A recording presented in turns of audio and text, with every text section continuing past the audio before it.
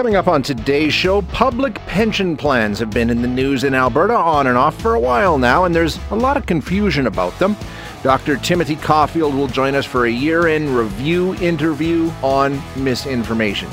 And we're seeing all kinds of new data about Omicron, and it always seems to get tamped down by the experts. Well, let's not get ahead of ourselves. There's been pension talk going on for quite some time in our province, and it came up again last week. Lots of discussion, lots of confusion, I think, about pensions in Alberta. And our next guest says the Premier is at least part of the reason for that confusion. So we're going to chat now with Dr. Bob Aska. Bob is the former director of the Institute for Public Economics at the University of Alberta and a former Treasury Board employee. Dr. Aska, thanks so much for your time this morning. I really appreciate you joining us. My pleasure, Shay. So we're talking about AIMCO primarily here, which of course is the Alberta Investment Management Corporation, the provincial pension plan, I guess is the way you describe it best, right? I mean, just give us an idea. It's huge. AIMCO's a big chunk of money. Yes, it is, and it's a little misleading to say it is the pension fund manager because it also manages the Heritage Fund as well as some other government funds. But 2/3 of the money that AIMCO manages is public sector pension plan money, including the $54 billion local authorities pension plan. Now, part of the discussion and some of the confusion and what you talked about in your recent report was a news conference that came out just last week where the Premier was asked about a report that you had written in terms of AIMCO. And yes. he told reporters that, AIMCO's done very well. It's done just as well as other public pension plans over the last 10 years or so. You say that's not true?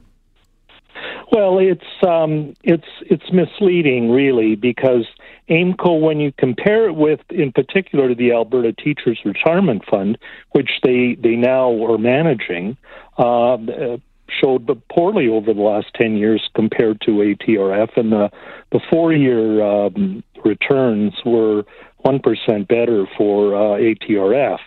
In the case of AIMCO compared with its provincial peers like BC Investment Management, Caisse de dépôt, Ontario Teachers, and OMERS, AIMCO was only better than OMERS. And really only once during 10 years did they do as well as Ontario Teachers, which is, the top performer. So, it's speaking notes that the Premier was using, and AIMCO, I think it's fair to say advances some of those points, and but that's certainly not the case. Another issue that you found with what he had to say, the Premier basically came out and said these are guaranteed funds in a way. They're backed by the government. Yeah, it was just breathtaking, the comment by the Premier. I was floored when I heard it. The reality is that over the last 30 years, the officials in the Treasury Board and government ministers have worked very hard to disengage that guarantee, which the Premier seems to have said exists, but there's nothing in the statutes that would confirm that. Nor is where the Premier, I think, is a little confused is that there is some government liability for teachers past service going back. I think it's in the 90s. Before 96, I believe. So other than that, it's just not true. And the article I made in the Journal was, if he wants to change policy, it's a great Christmas gift for public sector workers. Now, the other claim here, because there's been much fuss about whether or not the teacher's pension should be moved into AIMCO, the Premier says it'll save a lot of money. Administratively, it's going to save a lot of money. Well, looking at that claim, the administrative costs are only roughly $40 million of teachers. The rest, about 115 or so from last year's report, are investment management expenses. Now, he says it's $50 million. The AIMCO briefing was 41, but give or take $10 million. But the point is, I think it's very, very hard to even determine whether that's going to be true.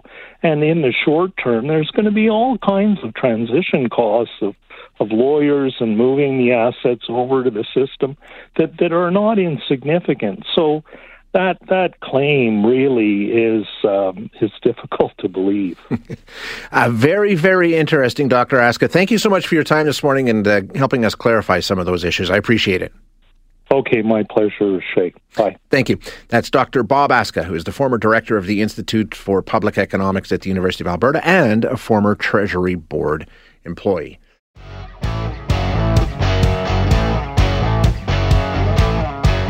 One thing that I have a grievance about, and probably it's because of what I do, is the fact that reality and truth and facts are negotiable now, and they just don't apply in a lot of ways.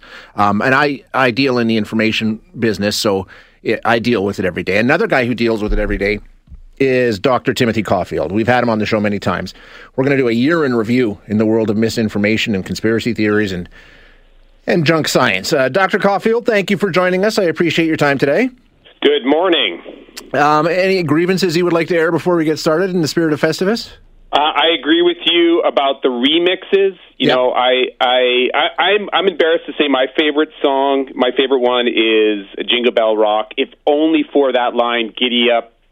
Giddy up, jingle horse, pick up your feet.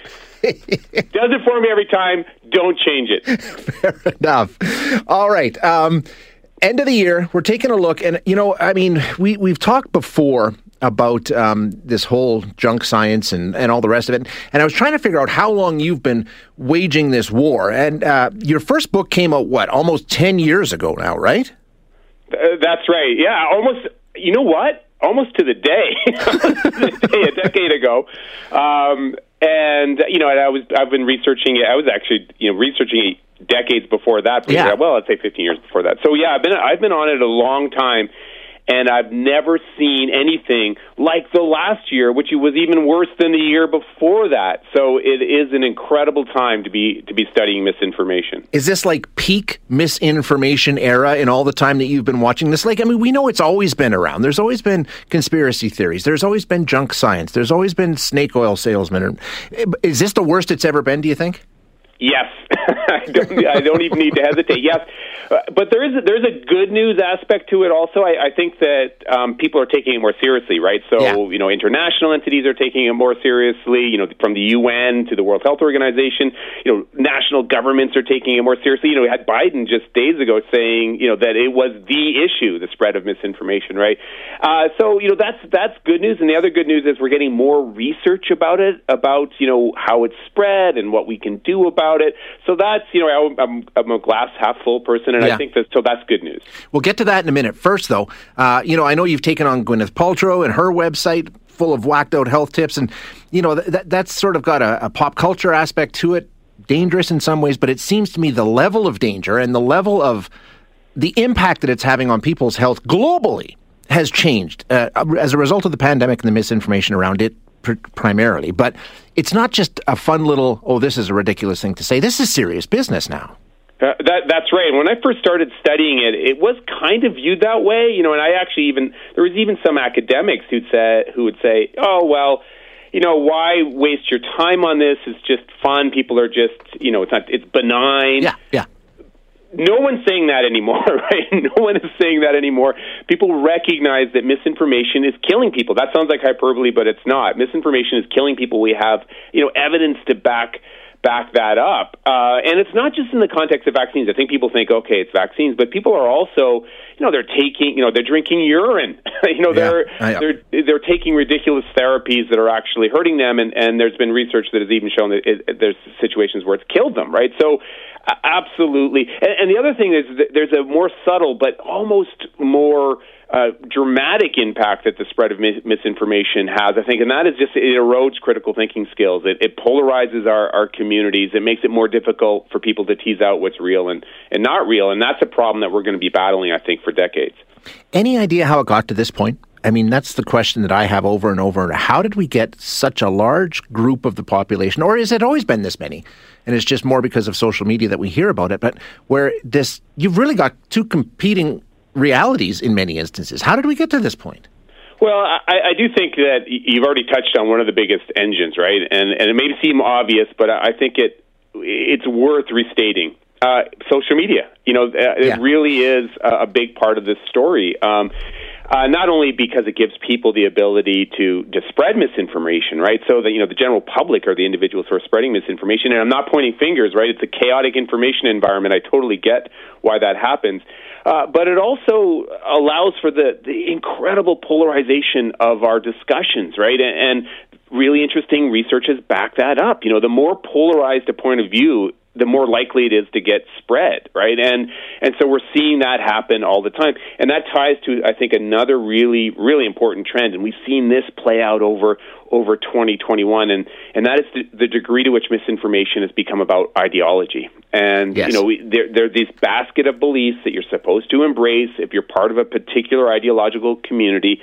And that has both allowed misinformation to spread, but I think it also makes misinformation more sticky, right? So if you're in a particular community, you believe ivermectin works. No, it doesn't. You believe in natural immunity over vaccines. Not true. You believe in maybe vaccines don't even work, right? You believe that masks don't work. This is a basket of beliefs that you're supposed to embrace, and unfortunately, that is a very effective way to spread misinformation.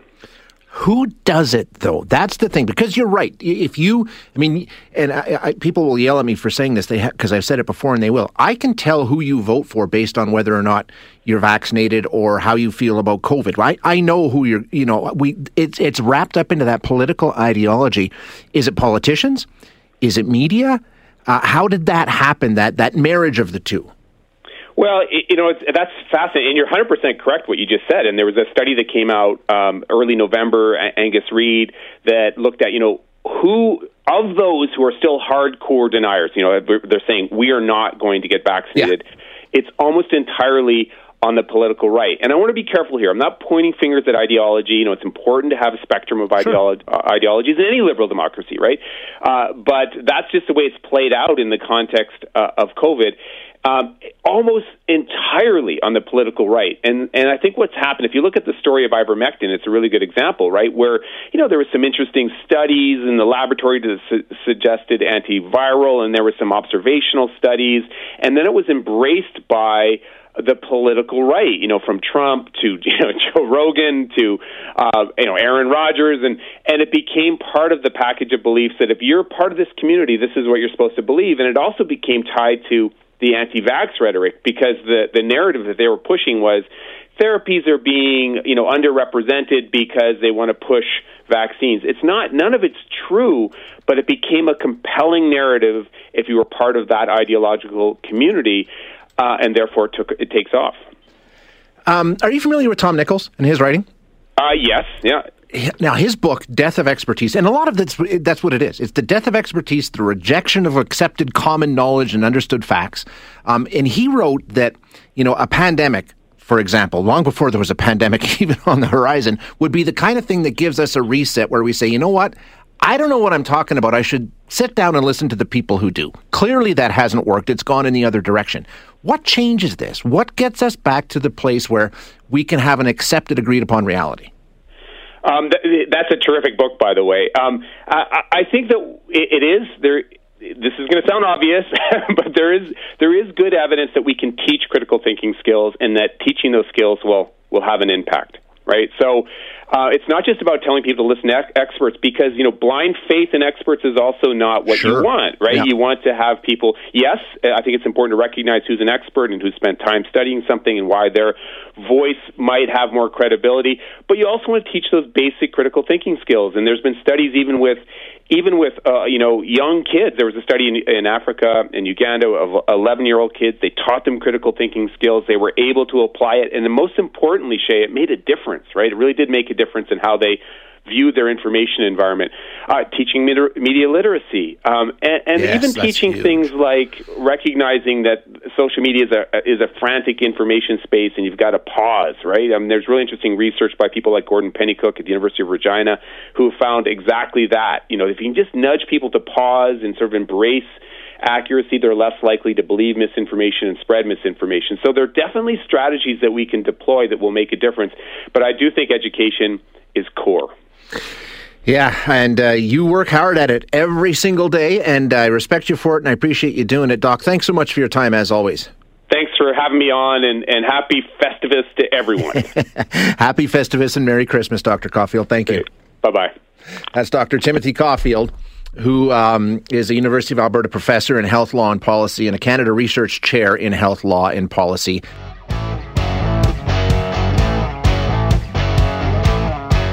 One thing that I have a grievance about, and probably it's because of what I do, is the fact that reality and truth and facts are negotiable now, and they just don't apply in a lot of ways.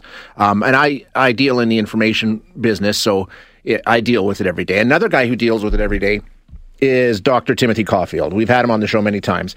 We're going to do a year in review in the world of misinformation and conspiracy theories and junk science. Dr. Caulfield, thank you for joining us. I appreciate your time today. Good morning. Any grievances you would like to air before we get started in the spirit of Festivus? I agree with you about the remixes. You know, I'm embarrassed to say my favorite song, my favorite one is Jingle Bell Rock. If only for that line, giddy up. Giddy up, giddy up, jingle horse, pick up your feet. Does it for me every time. Don't change it. Fair enough. All right. End of the year, we're taking a look. And, you know, I mean, we've talked before about this whole junk science and all the rest of it. And I was trying to figure out how long you've been waging this war. And your first book came out, almost 10 years ago now, right? That's right. Yeah, almost. You know what? Almost to the day. A decade ago. And, you know, I've been researching it. I was actually, researching it decades before that. Well, I'd say 15 years before that. So, yeah, I've been on it a long time. And I've never seen anything like the last year, which was even worse than the year before that. So it is an incredible time to be studying misinformation. Is this like peak misinformation era in all the time that you've been watching this? Like, I mean, we know it's always been around. There's always been conspiracy theories. There's always been junk science. There's always been snake oil salesmen. Is this the worst it's ever been, do you think? Yes. I don't even need to hesitate. Yes. But there's a good news aspect to it also. I think that people are taking it more seriously, right? So, international entities are taking it more seriously, from the UN to the World Health Organization. National governments are taking it more seriously. We had Biden just days ago saying, that it was the issue, the spread of misinformation, right? So, that's good news. And the other good news is we're getting more research about it, about, how it's spread and what we can do about it. So that's, I'm a glass half full person, and I think that's good news. We'll get to that in a minute. First, though, I know you've taken on Gwyneth Paltrow and her website full of whacked out health tips, and that's sort of got a pop culture aspect to it, dangerous in some ways, but it seems to me the level of danger and the level of the impact that it's having on people's health globally has changed as a result of the pandemic and the misinformation around it primarily. But it's not just a fun little, this is a ridiculous thing to say. This is serious business now. That's right. When I first started studying it, it was kind of viewed that way, and I actually there was even some academics who would say, oh, well, why waste your time on this? It's just fun. People are just, it's benign. Yeah. No one's saying that anymore, right? No one is saying that anymore. People recognize that misinformation is killing people. That sounds like hyperbole, but it's not. Misinformation is killing people. We have, evidence to back that up. And it's not just in the context of vaccines. I think people think, okay, it's vaccines, but people are also, they're taking, they're drinking urine. They're taking ridiculous therapies that are actually hurting them. And there's been research that has even shown that there's situations where it's killed them, right? So absolutely. And the other thing is that there's a more subtle but almost more dramatic impact that the spread of misinformation has, I think, and that is just it erodes critical thinking skills. It polarizes our communities. It makes it more difficult for people to tease out what's real and not real, and that's a problem that we're going to be battling, I think, for decades. Any idea how it got to this point? I mean, that's the question that I have over and over. How did we get such a large group of the population, or has it always been this many? And it's just more because of social media that we hear about it, but where you've really got two competing realities in many instances. How did we get to this point? Well, I do think that you've already touched on one of the biggest engines, right? And it may seem obvious, but I think it's worth restating. Social media, it really is a big part of this story. not only because it gives people the ability to spread misinformation, right? So that, the general public are the individuals who are spreading misinformation. And I'm not pointing fingers, right? It's a chaotic information environment. I totally get why that happens. But it also allows for the incredible polarization of our discussions, right? And really interesting research has backed that up. The more polarized a point of view, the more likely it is to get spread, right? And so we're seeing that happen all the time. And that ties to, I think, another really, really important trend. And we've seen this play out over 2021. And that is the degree to which misinformation has become about ideology. And, yes. There are these basket of beliefs that you're supposed to embrace if you're part of a particular ideological community. And that has both allowed misinformation to spread, but I think it also makes misinformation more sticky, right? So if you're in a particular community, you believe ivermectin works. No, it doesn't. You believe in natural immunity over vaccines. Not true. You believe in maybe vaccines don't even work, right? You believe that masks don't work. This is basket of beliefs that you're supposed to embrace, and unfortunately, that is a very effective way to spread misinformation. Who does it, though? That's the thing, because you're right. If you, people will yell at me for saying this, because I've said it before and they will. I can tell who you vote for based on whether or not you're vaccinated or how you feel about COVID, right? I know who you're, it's wrapped up into that political ideology. Is it politicians? Is it media? How did that happen, that marriage of the two? Well, that's fascinating, and you're 100% correct what you just said. And there was a study that came out early November, Angus Reid, that looked at, who of those who are still hardcore deniers, they're saying we are not going to get vaccinated. Yeah. It's almost entirely on the political right. And I want to be careful here. I'm not pointing fingers at ideology. It's important to have a spectrum of ideologies in any liberal democracy, right? But that's just the way it's played out in the context of COVID. Almost entirely on the political right. And I think what's happened, if you look at the story of ivermectin, it's a really good example, right, where, there were some interesting studies in the laboratory that suggested antiviral, and there were some observational studies, and then it was embraced by the political right, from Trump to Joe Rogan to Aaron Rodgers, and it became part of the package of beliefs that if you're part of this community, this is what you're supposed to believe. And it also became tied to the anti-vax rhetoric, because the narrative that they were pushing was therapies are being underrepresented because they want to push vaccines. It's not. None of it's true, but it became a compelling narrative if you were part of that ideological community. And therefore it takes off. Are you familiar with Tom Nichols and his writing? Yes, yeah. Now, his book, Death of Expertise, and a lot of that's what it is. It's the death of expertise, the rejection of accepted common knowledge and understood facts. And he wrote that, a pandemic, for example, long before there was a pandemic even on the horizon, would be the kind of thing that gives us a reset where we say, you know what? I don't know what I'm talking about. I should sit down and listen to the people who do. Clearly that hasn't worked. It's gone in the other direction. What changes this? What gets us back to the place where we can have an accepted, agreed upon reality?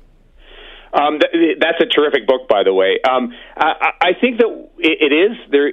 This is going to sound obvious, but there is good evidence that we can teach critical thinking skills, and that teaching those skills will have an impact. Right, so it's not just about telling people to listen to experts, because blind faith in experts is also not what you want. Right, You want to have people. Yes, I think it's important to recognize who's an expert and who spent time studying something and why their voice might have more credibility. But you also want to teach those basic critical thinking skills. And there's been studies even with young kids. There was a study in Africa, in Uganda, of 11-year-old kids. They taught them critical thinking skills. They were able to apply it. And then most importantly, Shay, it made a difference, right? It really did make a difference in how they viewed their information environment.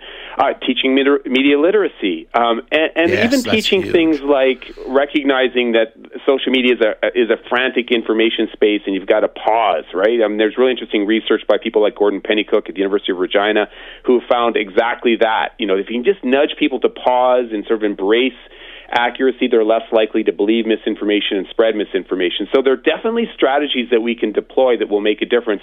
But I do think education is core. Yeah, and you work hard at it every single day, and I respect you for it, and I appreciate you doing it. Doc, thanks so much for your time, as always. Thanks for having me on, and happy Festivus to everyone. Happy Festivus and Merry Christmas, Dr. Caulfield. Thank you. Bye-bye. That's Dr. Timothy Caulfield, who is a University of Alberta professor in health law and policy and a Canada Research Chair in health law and policy. Thanks for listening today. To hear any of our other interviews, you can find them wherever you find your favorite podcasts. And if you like what you hear, don't forget to rate and review us.